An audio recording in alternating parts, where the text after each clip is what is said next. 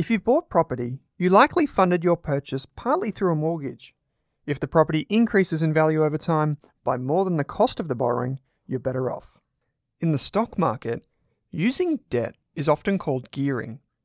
The new BetaShares Wealth Builder funds, ASX ticker symbols G200 and GHHF, offer moderate gearing across Australian and global shares for investors who are comfortable with the higher risks associated with gearing their investments. You can discover how they work by visiting betashares.com.au. Please don't forget that gearing magnifies gains and losses, so read the relevant PDS and TMD on the website and consider if the fund is right for you. BetaShares Capital Limited is the issuer. This is a podcast by the Rask Group. It's for educational purposes only. So please do not make a financial, legal, investment or taxation decision based on solely what you hear in this show.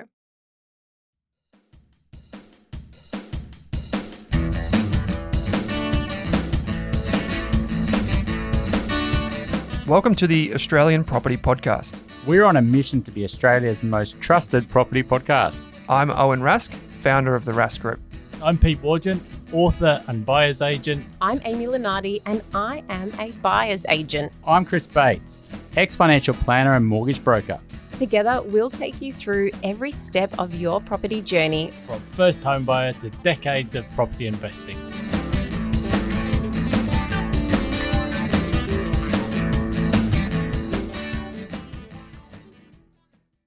Welcome to the Australian Property Podcast. We're on a mission to be the most trusted property podcast in Australia. I'm Amy and I'm a buyer's agent and I'm joined by Chris Bates, and I'm a mortgage broker.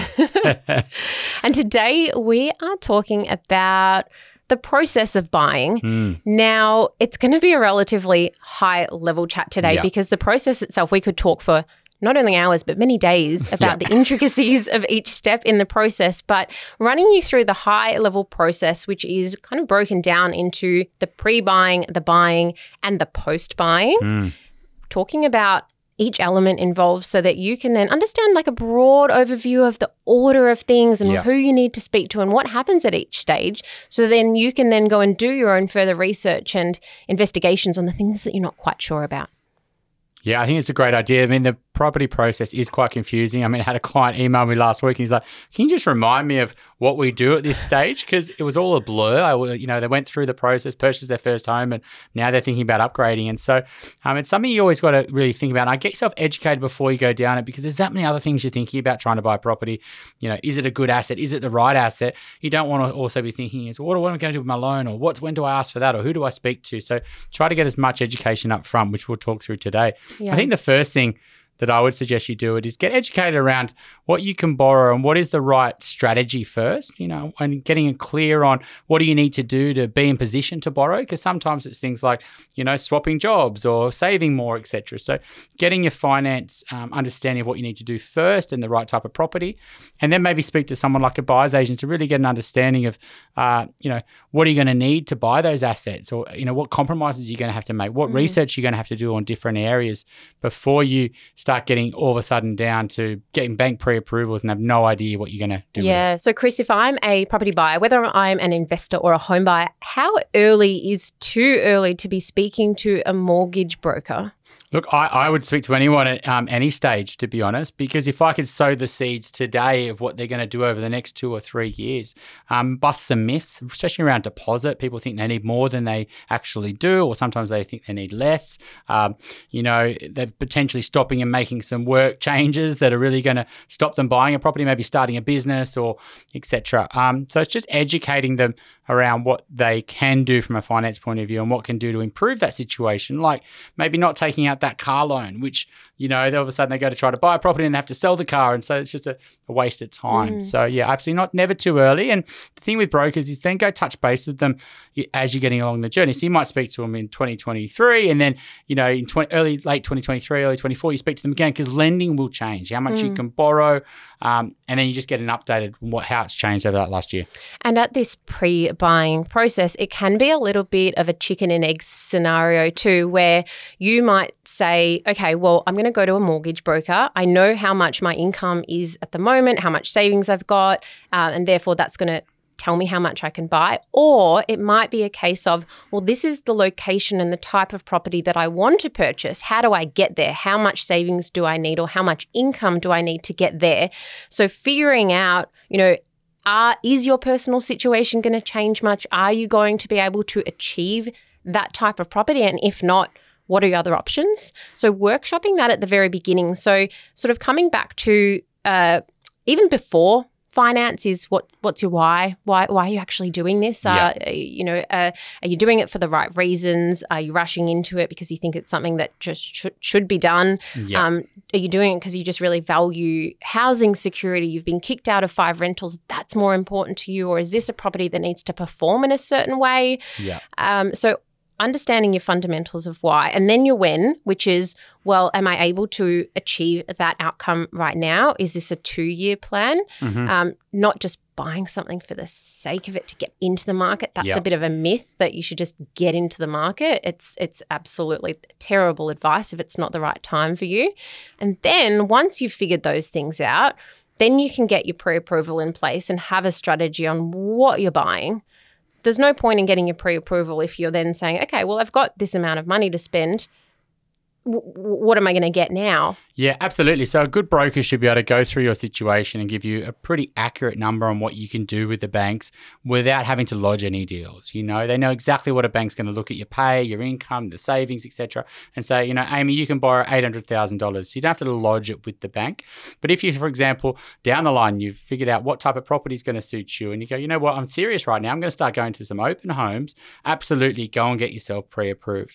Depending on how what choice of banks you have. Sometimes you've got lots of choice. Every bank would take you on, or sometimes you've got 2 or 3 lenders because something in your situation is a little bit quirky, or maybe it's you've got a lot of commission incomes, or maybe you're on a contract, or maybe it's a higher LVR, or, etc. And so you might have to, you get pre-approved with one bank, but you're not obligated to use that bank. And that pre-approval would usually last 3 to 6 months. And a broker would guide you through that process. They would say, look, we need your pay slips, we need your driver's license, your passport, we need evidence of your savings.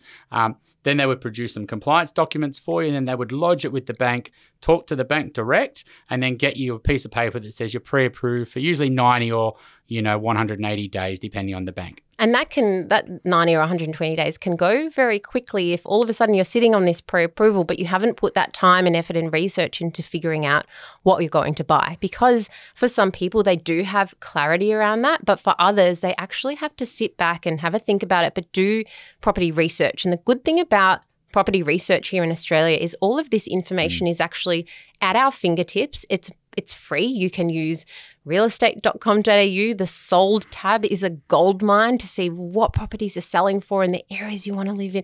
Does that align with your expectations? Do you have to tweak things at the start? You can figure it all out beforehand. Use Google Maps to do some exploring. Head out there on the street and walk around and, you can go to start some inspections in that research phase to get a feel for what your money buys you in that area. But do all of that first. So get emotionally ready. Get financially ready, and what I mean by that is getting the savings in place and the savings habits and the deposit, etc. And then you get the pre-approval. And then once you've got the pre-approval, that's almost like your go ticket. Let's go and find a property now. Having done the hard yards beforehand. And I think nothing's more hard yards, but also more rewarding than actually going to open homes and going to auctions and tracking a property and saying, well, it listed at 700 and it sold for 850, and looking at past sales, etc., and get on the ground, because it does take many months to get those reference points. Now, there's no big deal if your pre-approval lapses. There's no cost to do a pre-approval. It doesn't damage your credit file unless you do 3 or 4 of them and you get declined. So you could lodge a pre-approval and then 3 months lodge another one, and then 3 months lodge another one. It's not going to damage your credit file. And if you have to switch from one bank to another, that's totally fine. So don't be afraid of a pre-approval, but then also don't just go and get it unnecessarily. For the sake of it. If you're not even really in the market, you're just trying to test the numbers, because a broker could test the numbers without having to lodge. So the pre-buying process is all about creating a strategy, figuring out your why, figuring out your when, just as important, getting your deposit ready, making sure you can afford to buy what you want to, or if not, figuring out, well, do I change tact or do I compromise or do I just wait? That's fine. You can wait. That can be a strategy as well. Absolutely. Don't rush into it. And then when you're ready to actually go out there and start buying properties, getting your pre-approval sorted. But coming back to what you just said too, Chris, there is no such thing as too early to start educating yourself on this entire process. And because once you go out there and start going to properties and speaking to real estate agents, and just say you find one that's awesome in the first week or two, having that confidence to then make decisions, that's a totally different kettle of fish. Yeah, and I think this is where you really, you've got a confidence with your pre-approval, finance is ready, but then there's all these other things from a due diligence you need to do. And I think this is where a great buyer's agent can guide you through the process. But if you're not using a buyer's agent, we'll talk through some of the things you need to be doing. As a buyer's agent, I get an outcome on average within 6 weeks with a client. So that is, they're coming to me, and from signing up to purchase, an average at 6 weeks. Some clients is 1 week and some clients is 4 months. Everyone's, of course, very different. But if buyers are doing it by themselves, I can assure you that on average, they're going to be taking much, much longer than 6 weeks. So you can take the principles that I apply to the buying process and apply it to your own situation to get a better, faster outcome. And property is not about speed, but it is about being prepared and educated so that if the right property comes up in the early stages, you are in a position where if you choose to, you can make a decision comfortably to buy that. I often see buyers who have remorse about missing out on that perfect property in week one because they weren't emotionally ready. And the more homework you do before you get started, it means that you'll be able to make that informed decision at the right time. So when it comes to understanding this process in place, first of all, it is creating your property brief. This is what I do with all of my buyers. How much is your budget? What locations are you looking at? What are your non-negotiables and your bonuses? But then more importantly, doing a reality check. Yeah. Making sure that you can find tangible examples of properties that are selling that tick those boxes. Yeah. Because if you can't, it means it doesn't exist. Yeah. Or you're relying on hope or the market falling to get into those areas. Yeah, I call that the needle and haystack sort of strategy. It's wishful thinking, absolutely. I think people do say, look, I'd love a 4-bed in this street and my budget's, 1.2 million. And that's unlikely to come on. Great properties don't just come on the market. People usually try to live in them. And if they do come in, then there's other people waiting like you are for those properties and they go out of budget, etc. And you can figure this out. This information is there. You go to the sold section. Don't stay too much in the for sale section at the start because as we all know, what properties are listed for, they don't necessarily sell for. Yeah. The sold section is a gold mine because if you can see properties that you can afford that you like selling in those suburbs, a couple of times a month, that demonstrates you've got a feasible and achievable brief. So that's the first thing we do. We figure out what our property brief is, and then we do our reality check. And then from there, we go out searching. We do online searching. We're doing that proactively every day, ideally checking, setting yourself up for those alerts on, realestate.com.au. But then also, just as important is the agent communication. And that's how you get access to off-market or pre-market properties, which aren't advertised online. And I buy around a third of my clients' properties off-market. There are many, many out there. They're not all great, but there's thousands that you can't see at any point in time. Yeah, so off-market's traditionally people that are not listing, there's no plans to list, let's call it, and then pre-market are people who are thinking about listing, but maybe they just haven't got their ducks lined up right and they haven't done their photos and they haven't got the styling done yet, etc. But they'd be willing to sell potentially if they got a good price and the agent might get you through. Is that sort of your understanding of both of them? Yes and no. Yes and no. So off-market can also be people who are genuinely wanting to sell, but they don't want to go through the stress of putting it online, spending money, or that agent has said, I can get you buyers without the hassle of that. We'll sell it off market. So they are still genuinely motivated and they're there to sell. Some other off markets are not motivated at all and they can be a waste of time. But the whole idea about it is to get more opportunity, right? And then we have pre-markets. Now, a pre-market property could be coming online tomorrow or it could be coming online in 2 months. It's at various stages of at some point coming on. And then there'll be also various stages of vendor motivation.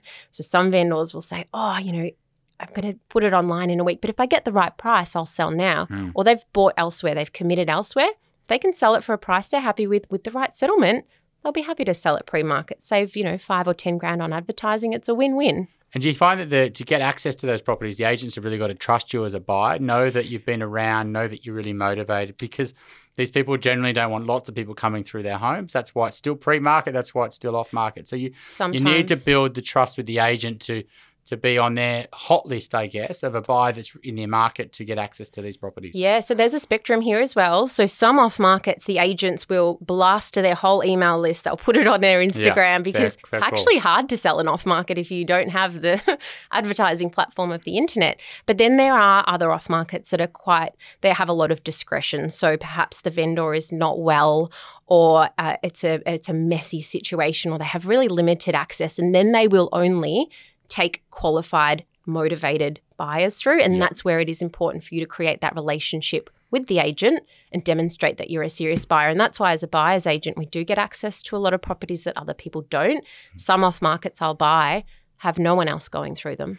And Amy, do you recommend people when they're going through this search process, because this could be I think this is the hardest part of the process, is plus negotiation, but just the legwork, and it is a stressful thing, and it has to be a priority. When you're saying looking at real estate domain every day, I think that has to be like that, because great properties can turn over very fast and you can miss the chance. But 100%. Do you recommend that a lot of your clients would go and look at as many properties as they can within reason to get all these reference points to know when a good one comes along, they really know that it's a good one because they've seen lots of properties? Yeah, and that depends on their personality. And I've become really good at understanding what clients need. And I know sometimes I've got clients where I know they want quality over quantity. They're time poor. They know what they want. They're pretty switched on. That maybe they've bought a property before. They don't need to see all of the no's to make the yes strong. Other clients, especially first home buyers, they do need to see a lot of maybes or a lot of no's to reinforce the yeses when they come up, or to have that confidence that they've seen enough to say, okay, well, I've given this a good shot. So that does depend on personality. I don't think you should waste your time by seeing things that don't tick any boxes at all, unless you're just really interested in property inspections. But you're right, being proactive in this stage is super important, not only looking online, but calling those agents, emailing them, making a spreadsheet with them all, and making sure you're touching base with one from each agency. As a buyer's agent, I spend half of my day on the phone to agents.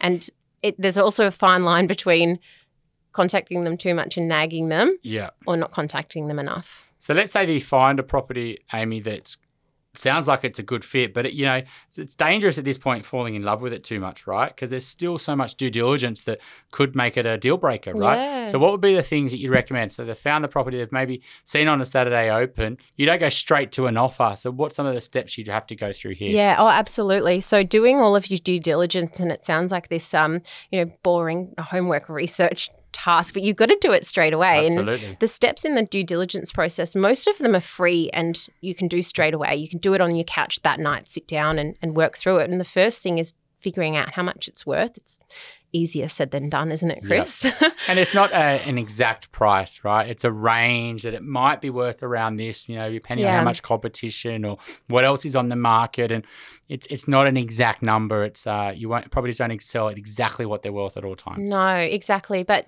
for a comparable sales analysis, if you're not spending at least 30, 60 minutes working through all of this, you're not doing it justice. And that is going to the sold section and benchmarking that against other properties that have sold, which are similar within a recent time frame. Some are easier to do than others because they don't have many recent sales, many comparable sales. And sometimes, one other sale might be a superior property, an inferior location. Well, how do you compare that then? Yeah.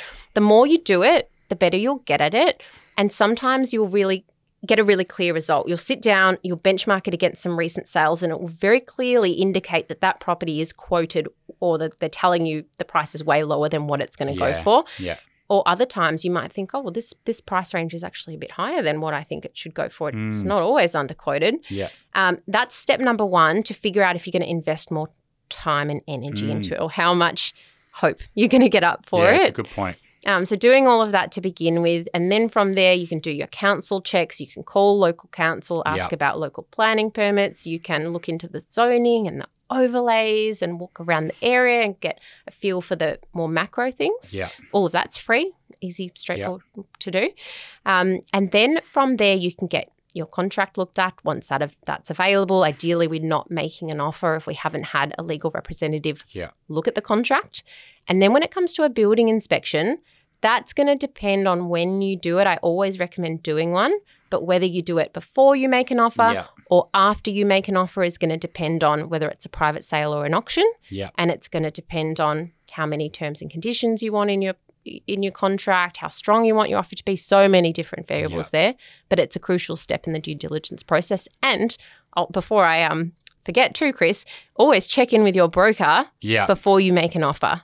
Yeah. Always. Yeah, absolutely. I think it's a really good decision, especially in the last 12 months. We've seen huge declines in borrowing capacities. Pre-approvals can run out. They weren't getting honoured in 2022 for a stage there. It was a really scary time. Things have changed. So absolutely check in with your broker. And for two reasons. One, you got to make sure it's pre-approved, still valid.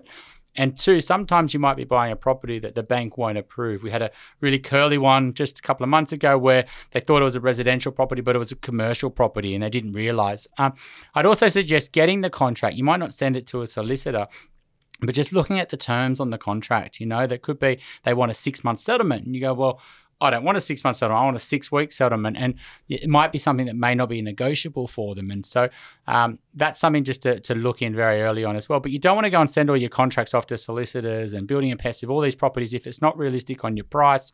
You haven't gone and potentially try to see it at a different time of the day. And, if it's always great to see a property more than once, right? And at different times that you might make, because the agent's always going to show it at the best time for that property. So that stage is so important. And you don't want to fall in love with a property too much because you'll start missing some of these steps. You'll, maybe not go and look at it again. You think she'll be right, or you maybe be a bit relaxed around the contract checked, or you'll just go in too optimistic with the building and pest, and you'll just look past all the negatives potentially. Yeah, exactly right. So when you find a property and it's a green light, and a green light is basically a ticks the boxes, we want to buy it, getting into action and doing these things as soon as possible, the free things, the comparable sales and the council checks, all those things so you can get ready, the contract review at the right point in time too, and the building inspection.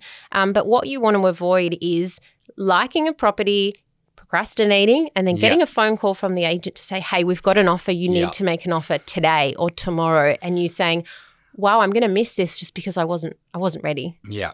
And maybe that's a real offer, maybe it's not a real offer, but the reality is you like the property and you haven't done your due diligence, so you're not in a position to at least start a negotiation, and you're on the back foot, and things can happen. If it's a real offer, and they're not just calling you and they're calling other people, things could be happening in the next hour or two. Exactly. And you may be busy at work on a Thursday afternoon so if you do like the property and it is the one you've been looking for, you're right, procrastination can be really costly here because you can be stuck at a point where the odds are against you buying it, and the only way to do it is to pay a big price, which you haven't checked whether it's a fair price. Yeah, exactly. And auction properties, you might think, oh, well, the auction's in a couple of weeks, I've got plenty of time, but they can sell prior to auction. Absolutely. So knowing what the due diligence steps are is essential. Knowing what the steps are, who to speak to at which point in time.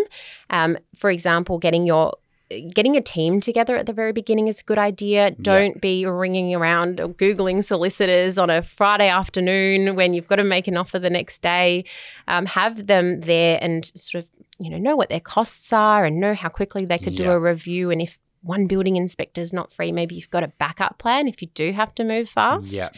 So knowing who to speak to and at the right points in time is vital too. So just say we've done all of our due diligence and now we're ready to purchase the property. Then we go through the negotiation phase or the auction bidding phase. Yeah. And that is, again, easier said than done. Yes. I mean, auction is probably a little bit easier. I mean, obviously in different states, different rules around registering and et cetera. Some you actually got to register. Some you don't even have to register. You can sort of just put your hand up.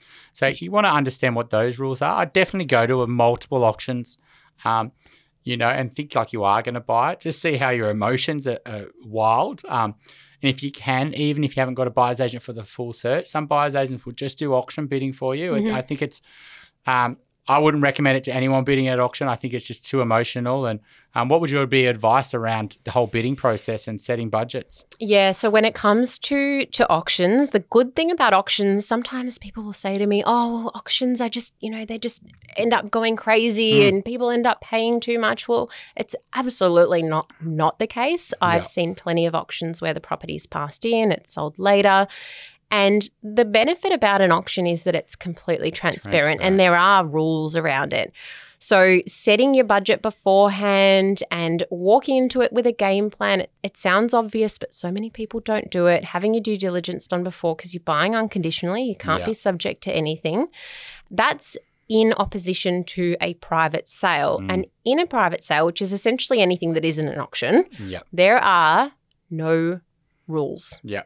There are no rules. So the agent could get you into Jelly Wrestle to be the winner if they really wanted to. I'm obviously, being a little bit crazy there, but they can do whatever they want. So they can take your offer, shop it around. They can take your offer and not call you back. They can just not call you at all. Like they can do whatever they want. They can say, oh, well, the vendor said that we were doing it this way, therefore we did it like that. They can do a best and highest. They can do a boardroom auction. They can do a backwards and forwards. Unless you clarify the process and the rules prior, you should actually not make an offer. You should figure that all out first because that'll dictate your strategy. And also what makes it more complicated is one agency or one agent might have a process for one property, but then for the next one they sell, the process is different because maybe that vendor wants a different process. Yeah. You can't go into it assuming it's always going to be the same. The same, exactly. And if you try to buy a property through the same agent a week ago, it might be a completely different process this time. I think the other thing to remember is the whole process, it's buyer beware. It's like buying a car. You can't get to sign that unconditional contract on auction day or buy something private treaty under unconditional and say, I want to change my mind. You didn't tell me about X, Y, and Z. We did talk about a building and pest if it's a house, but if it's an apartment, you really want to go through the strata report in a lot of detail. You get a lawyer to check the contract or a conveyancer, but then a strata, they may do it or they may refer you to a strata specialist. That's in New South Wales, Yep. And they'll go through the reports, how much is in the sinking fund, any issues in the building, etc. Because the apartment may not be getting looked after, but you won't know about that till you've purchased it, and you could be, moving into a hornet's nest. So I think that whole process is, you've got to be thinking, is this the truth? And most of the time, especially when you speak to agents, is there's smoke and mirrors. They do play on words. They tell you exactly what's going to create urgency, what's going to make you think there's competition. They're not going to, for example, say there's no competition, no one wants to buy it, and you could buy it for $1 million. So you just got to be very careful believing anything an agent says. And when you get to the auction, the bidding or the making an offer, I think that's a real minefield. And I think it's a real art that a great buyer's agent knows how to play, because they know how to ask the right questions around the, what's going to be the smoke, what is the mirrors, that's what the agent says, because they all start to speak a similar lingo when they try to manufacture offers and make you make an offer, even though maybe there's no competition. Yeah, that's exactly right. And, when it comes to private sales too, unlike an auction where everyone's bidding on the same terms, at a private sale, someone might be subject to finance and you might be subject to a building inspection or have a different settlement. There's so many different variables that come into play with a private sale. So you need to learn about all of the different ways that you can frame your offer but still protecting yourself. Yeah. So terms are such an important part, right? Like if sometimes the vendor's motivation isn't always money, right? I have purchased many, not just one or two, many properties over the years for less than another buyer because our terms were better. And that is either our settlement date was better. If the vendor, I bought one recently, we bought it for $5,000 less than the other buyer because we could settle on the day the vendor wanted. They'd bought, they had to settle on that day. The other buyer could only do 90 days.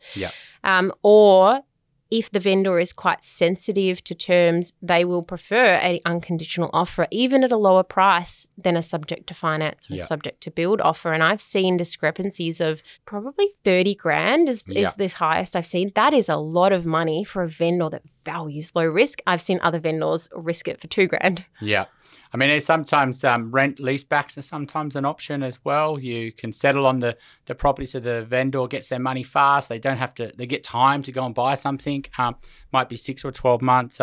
We've seen even the personal letters sometimes where they've really appealed to the seller and said, look, we're a young family and we really love the area, and that struck a chord with the vendor, and they decided that. We've even seen vendors pretend they're cleaners at the property, sussing out. So I think, you just got to remember that there's more to it than money. And so you've got to play your cards right on multiple levels, not just assume that whoever offers the most money is just going to get it. Correct. So that's the offer and negotiation process. And if you're unsuccessful, well, it's back to the drawing table and reassessing, okay, well, why was I not successful? Yeah, that's a good point. If you were the underbidder, which means you're the second highest bidder, well, that kind of in a way needs to give you a little bit of hope, because it means what you're looking for, you're in you're the close. right, you're close. Versus if you were outbid by 6 or 7 other people, well, maybe you're looking at the wrong type of property. That's a good point. Or maybe you missed out because you weren't ready quick enough, or your terms weren't as good. Well, how can you make your conditions better in your next offer? So to reassess and learn from that, and then go back to the drawing board. And if you've been really nice to that agent and you've got a relationship with them, well, maybe they'll offer you an off market or the property next door. But just say you are successful, well, congratulations, that's awesome. If you've bought private sale, maybe you've got to go then get your finance done or your building inspection. But then we move forward to the post-purchase phase, which to start with is we need to settle the property. So we've got to do all of our loan documents, our conveyancing documents, our final inspection, and then we settle. And then what happens, Chris? Yeah, I think just when you do purchase, it's quite a scary time, because you do need to be on the ball at that point, because you've got to pay the deposit, which could be 5 or 10%. You need to have the cash there ready to go. Sometimes people might have 4 different accounts. We've had clients almost lose properties because they couldn't get the funds in an account fast enough. But then once you get that, when it's in your hands and you've got the unconditional contract, is get on top of the finance. Look, if it's a shorter settlement and potentially the broker's not the best, or the bank, you're going direct to the bank and the bank stuffs something up, you need time to go somewhere else if things fall over. And so being on the front foot through that whole loan process, and same with the solicitors, is making sure that you're doing all the documents and getting it back to them. Once you settle, though, I think it's, getting on top of your repayments, understanding how you're going to potentially, build a buffer again, because it's that danger zone. You go from lots of money in the bank to nothing, super stressful. But that stress can, evaporate after a few months if there's, 10 or 20,000 that you've saved up there as your buffer. And then I think it's just making sure you're doing all your things the building and pest has picked up. I find that sometimes people get the building and pest, it might cost $400 to $600, and there's lots of great value in that, saying that these are the issues you need to sort, and some of them are actually really important, like there's a hole in the roof, or it's damps in a problem, or maybe it's something under the flooring that you could easily fix that maybe you neglect, and then a years later it's actually got to a much bigger problem. So I would review your building and pest after you settle and go through and tick them all off. Anything else you'd recommend, Amy? I would recommend just having a yearly little meeting, check-in with yourself, and going to your broker and saying, hey, is this still the right product for me, the right interest rate? Can we renegotiate? Maybe looking at all of the insurances you have and making sure they're still applicable, and maybe shopping around and getting cheaper insurances. Doing that little life admin thing on a yearly basis, or even more frequently, that I think we often push aside because it is a bit of effort, but it can save you a lot of money. Yeah, especially insurance. There's a huge underinsurance problem on lots of different levels, and it's worthwhile just thinking through.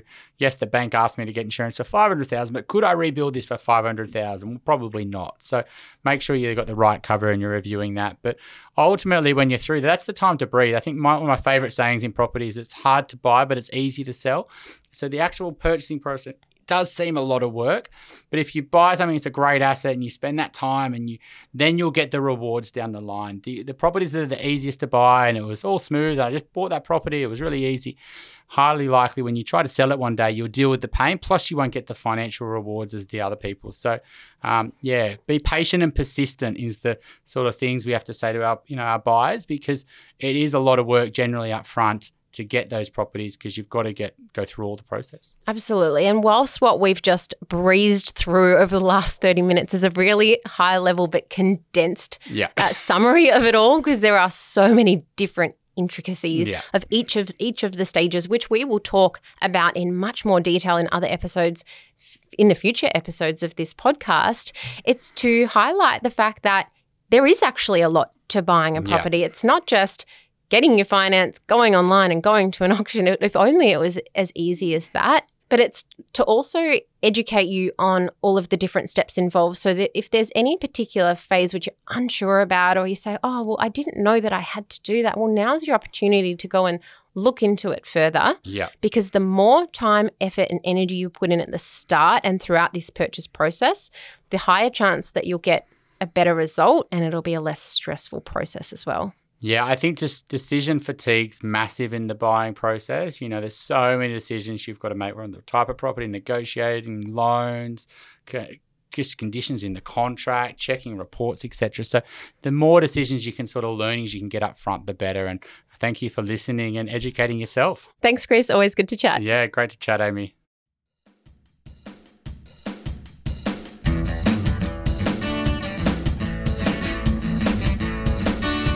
Thanks for tuning in to the Australian Property Podcast. If you love the show, why not subscribe or leave us a review on Apple or Spotify? And if you want to work with me, Amy, Pete, or Chris, You'll find links in your podcast player to get in contact with us.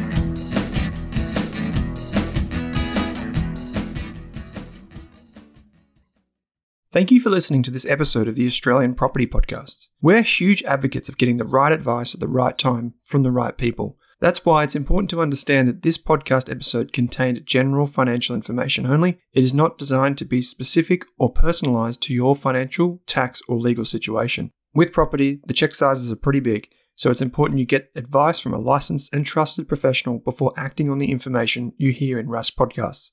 Thanks again for listening. For more than a decade, I've been hunting for the best investors and their methods, strategies, and tools for investing. After years in the industry, countless books, a few degrees, and 1,000 podcasts and live shows, I've rolled this accumulated knowledge into something called Rask Invest.